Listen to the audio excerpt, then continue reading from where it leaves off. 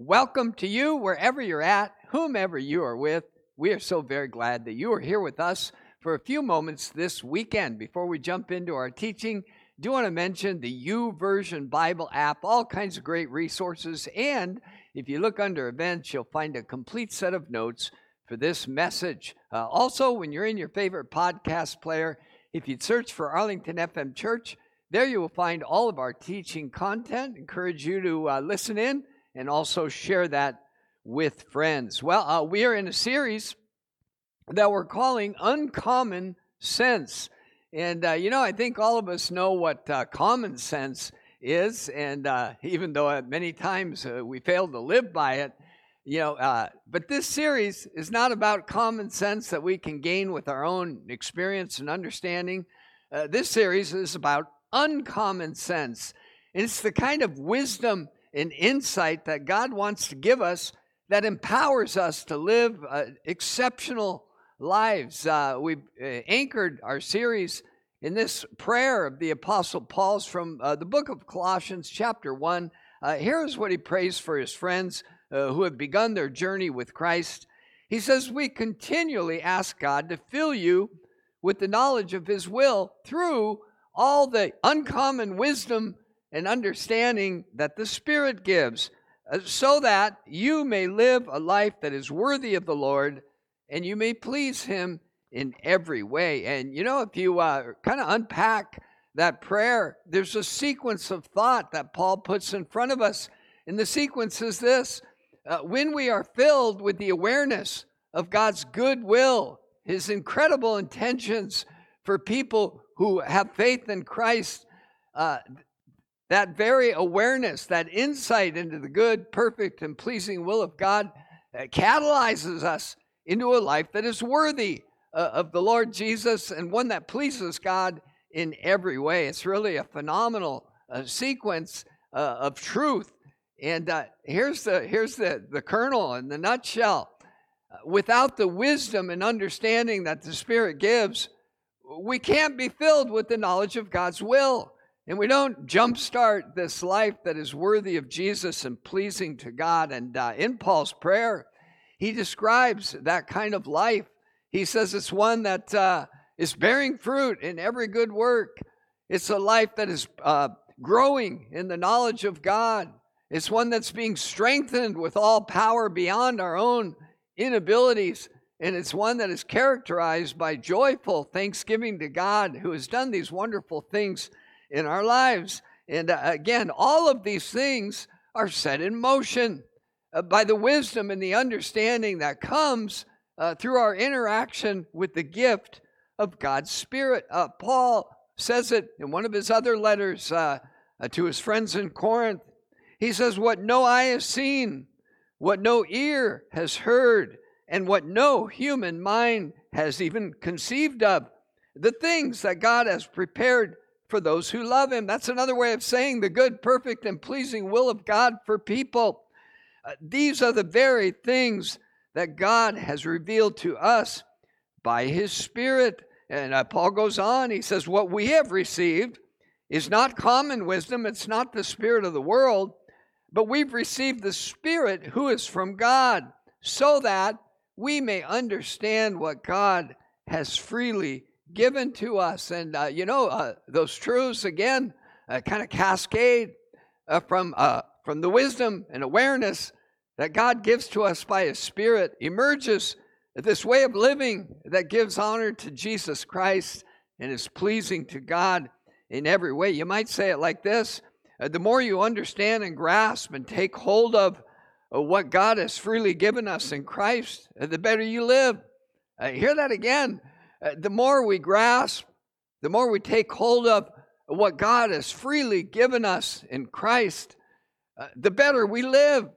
And it's the Spirit of God that opens up our minds, penetrates our hearts, allows us to see things we can't hear, we can't speak into each other's lives. We can't even conceive of the beautiful things that God has in store for those who have been called to follow Him. These are the very things, Paul says, God shows us so that we can understand the things that He has filled our lives with.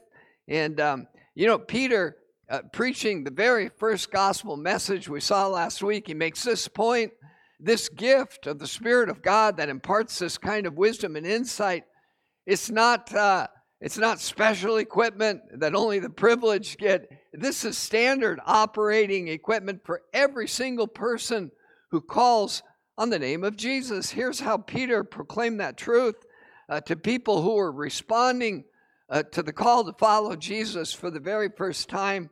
He said, "You will receive the gift of the Holy Spirit. This promise is for you. It's for your children. And it's for all who are far off, for anyone who will call on the Lord our God." And, that will be called by God to follow Christ. And here's kind of one of the truths we want to underscore, and kind of the reality I think we need to face up to. Sadly, tragically, many people who set their hearts to follow Christ know nothing of this gift of the Spirit of God that is meant to connect the dots for us, to open our minds and our hearts and our understanding so that we can begin to get a clue of the things that God has planned for everyone who has said yes to Jesus. And if you follow the math backwards, when we don't have this engagement with the person of the Holy Spirit, we don't have the insight into what God's intentions are for us, and we don't experience that kind of empowerment to live lives that are worthy, pleasing to God, bearing fruit, growing in the knowledge of God, being strengthened with all power, and giving joyful thanks. We pointed to this one example where the Apostle Paul came upon some disciples, some followers of Christ who had no clue what God wanted to open up to them through the gift of His Spirit. We're told in Acts chapter 19, Paul took the road through the interior. He arrived at Ephesus. There he found some disciples, and he asked them, "Did you receive the Holy Spirit when you believed?" And their answer was, "No, we have not even heard that there is a Holy Spirit."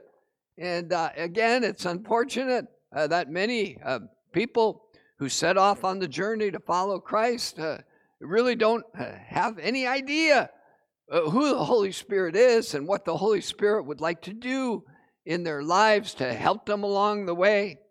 We saw last week this example of a blind man who, interestingly enough, Jesus healed him of his blindness in stages, and he had to be open and honest with what was going on in his life in order to kind of reach that next step. And we're told that Jesus asked him at one point in the healing process, "Do you see anything?" And the guy looked up and he said, "Well, I see, but is this it? I see people, but they look like trees walking around. Is there more?" And so yes, there is more, thank God. Once more, Jesus put his hands on the man's eyes. Then his eyes were open, his sight was restored, and he saw everything clearly. This is a vivid example of exactly what we're talking about, is that once we begin that journey of following Jesus, that journey of faith, God wants to give us the ability to see clearly what His intentions for us are, what our future and our hope is as followers of Christ, what kind of life He's called us into. There's a number of prayers in the New Testament where Paul asked God for this singular thing to take place in the lives of Christ followers. He knows how critical and crucial it is that we get beyond that place of, "I didn't even know there was a Holy Spirit," or, "I see truth, I see reality, but it's all kind of foggy and unclear." And God wants to move us to that next place where we see radiantly and from a distance. And this is one of my favorite prayers in the entire Bible, but here those same truths come out. Paul prays now for his friends in Ephesus. He says, "I keep asking, I continually ask. This prayer I'm praying all the time until I see its evidence in your lives. I keep asking that the God of our Lord Jesus Christ, the glorious Father, may give you the spirit of wisdom and revelation. There's that coupling with the incredible truth where it becomes part of our mindset, our worldview, our awareness as we follow Jesus, a spirit of wisdom and revelation to this end, so that you may know him better. Paul goes on, he says, I pray that the eyes of your heart may be enlightened in order that you may know. And then he lists 3 incredible aspects of the will of God, in order that you may know the hope to which he has called you. You know, we could spend a lot of time unpacking the hope to which God has called us, and it's filled with marvelous things. We have an eternal inheritance. Paul says that you may also know the riches of his glorious inheritance in his holy people and his incomparably great power for us who believe. And, as you're hearing these words, I continue to ask you this same question. Did you receive the Holy Spirit, or did you experience the Holy Spirit when you received Jesus Christ? Are you engaged with this gift that God has so graciously made available to every single person who calls on the name of Jesus? You know, last week I shared with you the need for a guide I experienced in a profound way a few decades ago. I went on a business trip to the great city of Tokyo, Japan, and I shared with you that I had a jam-packed schedule with high-level technology officials at really prestigious companies, and being late or not arriving was simply not an option. And so I needed a guide who could get me where I needed to be all over that city on time. Well, one particular night, I was in an area called Shinjuku, and I was without a guide. I was in my prison or my hotel room, and if you're looking at that picture, you may be thinking, gosh, those windows look pretty close together. Well, the truth is, they are. I could stand up in the middle of my room, and I kid you not, I could almost touch the walls on both sides of my prison cell, standing in the middle of that room. Well, not wanting to spend the entire night in that little room, I made a decision to venture out without a guide.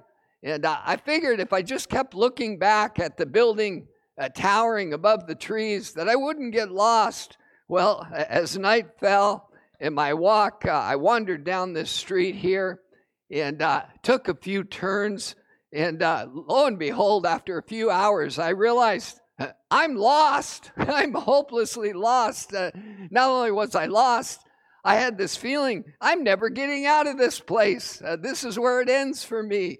And, unfortunately, that's the place a lot of followers of Jesus come to without a guide, without the presence of the Spirit of God. It's worth reminding ourselves of the many aspects of the gift of the Spirit that Jesus taught his followers about before he would leave them and ascend back to heaven. He said, I'll not leave you as orphans, but I will come to you. In John chapter 14, he goes on and says, I will ask the Father, and he will give you another advocate, someone to help you and be with you forever, the Spirit of truth. In chapter 16 of John's Gospel, Jesus said, very truly, I tell you, it is for your good that I'm going away. Things are actually going to get better for you. And you may find that hard to imagine. How could something be better than the real presence of the Son of God in their lives? But he said, unless I go away, the advocate, the Spirit will not come to you. But if I go, I will send him to you. Chapter 14, verse 26, the advocate, the Holy Spirit, whom the Father will send in my name, will teach you all things, will remind you of everything that I said to you. And then finally, I have much more to say to you. There's more wisdom, there's more knowledge that God wants to open up to our experience and our understanding. And Jesus said, but you cannot bear these things now. But when he, the Spirit of truth, comes, he will guide you. There's that incredible truth. He will guide you into all the truth. Well, with so much writing on our experience of the presence and the activity and the influence of the Holy Spirit as followers of Christ, knowing that our being filled with the awareness of God's good and perfect will depends on our interaction with the Holy Spirit, living lives that are worthy, that please God, and have all these wonderful attributes is entirely dependent on our receptivity and our openness to the influence of the Spirit of the advocate, the teacher, the guide, the helper. Knowing that, I want to bring us back to this question. How is your relationship with the Holy Spirit? Ponder that for a moment, because it's really, I believe, the central point of this series is how are you relating and interacting with this incredible gift of the presence of God, the Spirit of Jesus Christ, given freely to us. Over the decades of leading and shepherding in the church, I had occasion to do quite a few marriage ceremonies, work with a lot of couples, and inevitably in working with couples, one of the tools that I often leaned on was an assessment called the Prepare Enrich couple assessment. And in this particular tool, couples would be asked to respond to over 100 questions, a scale of 1 to 5. And what they measured is not so much, is this good or bad, but how much do these couples agree with each other on these many aspects of a marriage relationship. And one of the startling reports that came out of over 500,000 people doing this assessment is what's called a couple typology. And you'll see it here on this slide, is that there are a number of different patterns that couples fall into. And again, this assessment has been given to over 500,000 couples. And you'll see on the bottom left-hand corner there, a red circle.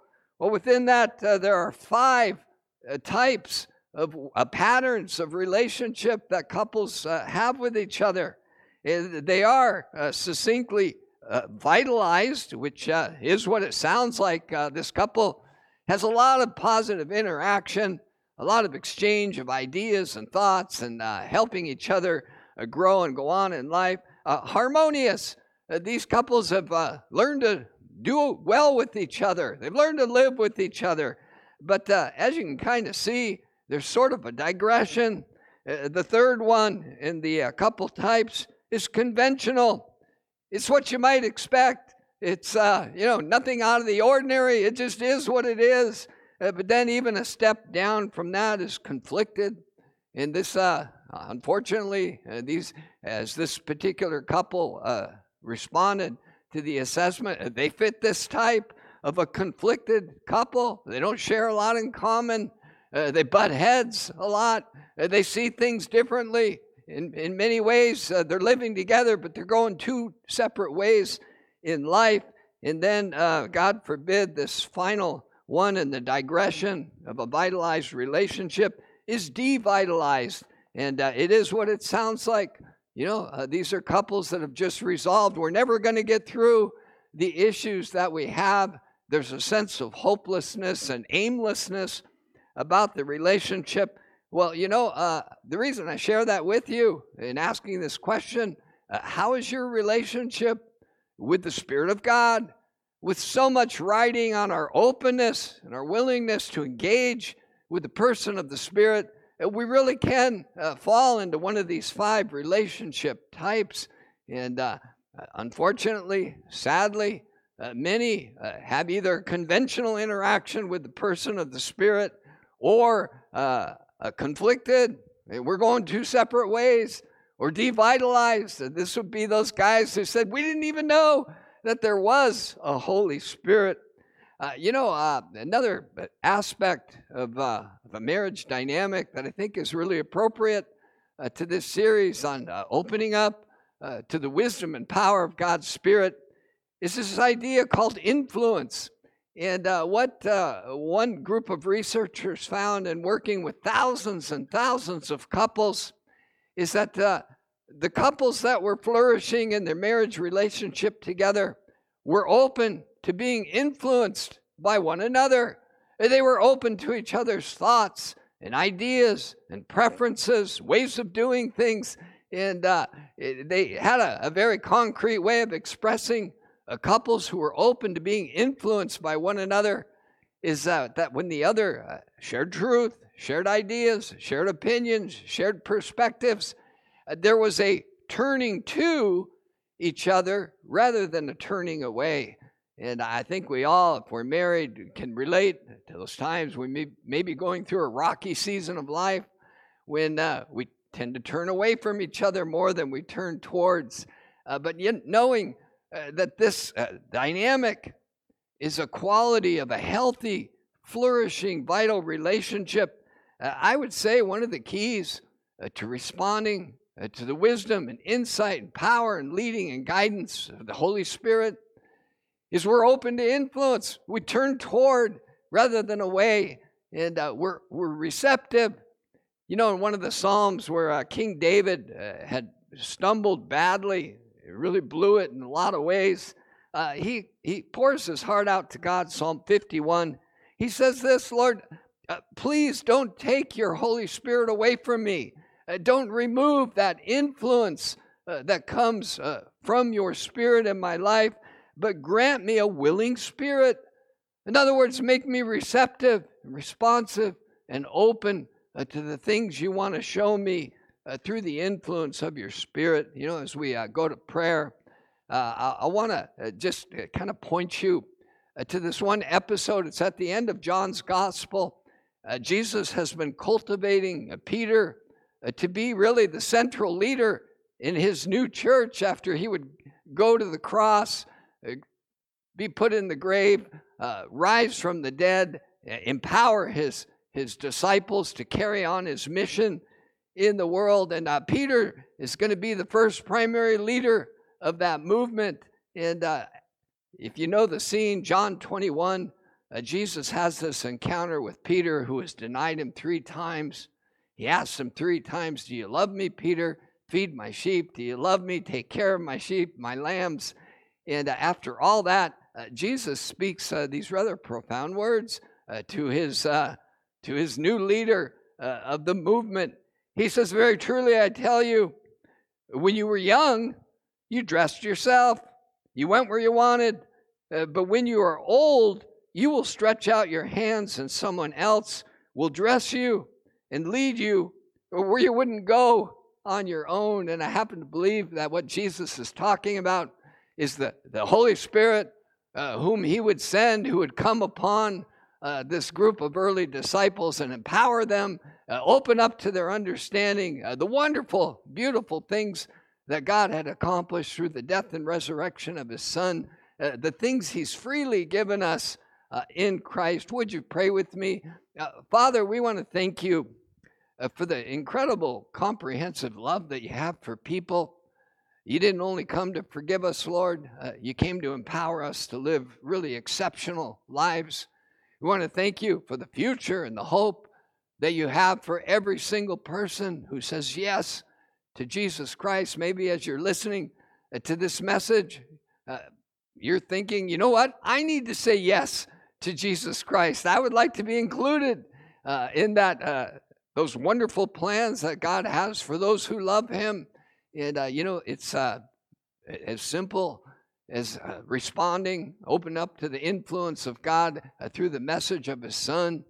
You would just say something like this, Lord, I've seen enough, heard enough. I believe that you died for my sins. I believe that you rose from the dead. I like what I've heard about the sending of this gift of the Spirit. It's for everyone who calls upon you. Well, I'm doing that right now. I'm calling upon your name. And Lord, we want to thank you for the grace that's in your heart for people.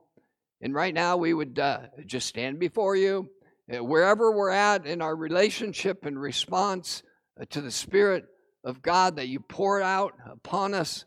We want to be open. We want to be honest. Lord, maybe we would just say with that blind man, I see, but I need to see better. And I pray, God, that you would do something profound, powerful in us today. Give us the spirit of wisdom and revelation that we might know Christ better, We might know the hope that he's called us to, the glorious inheritance in his people, and the power that is at work in those who believe. I pray this in Jesus' mighty name. Amen.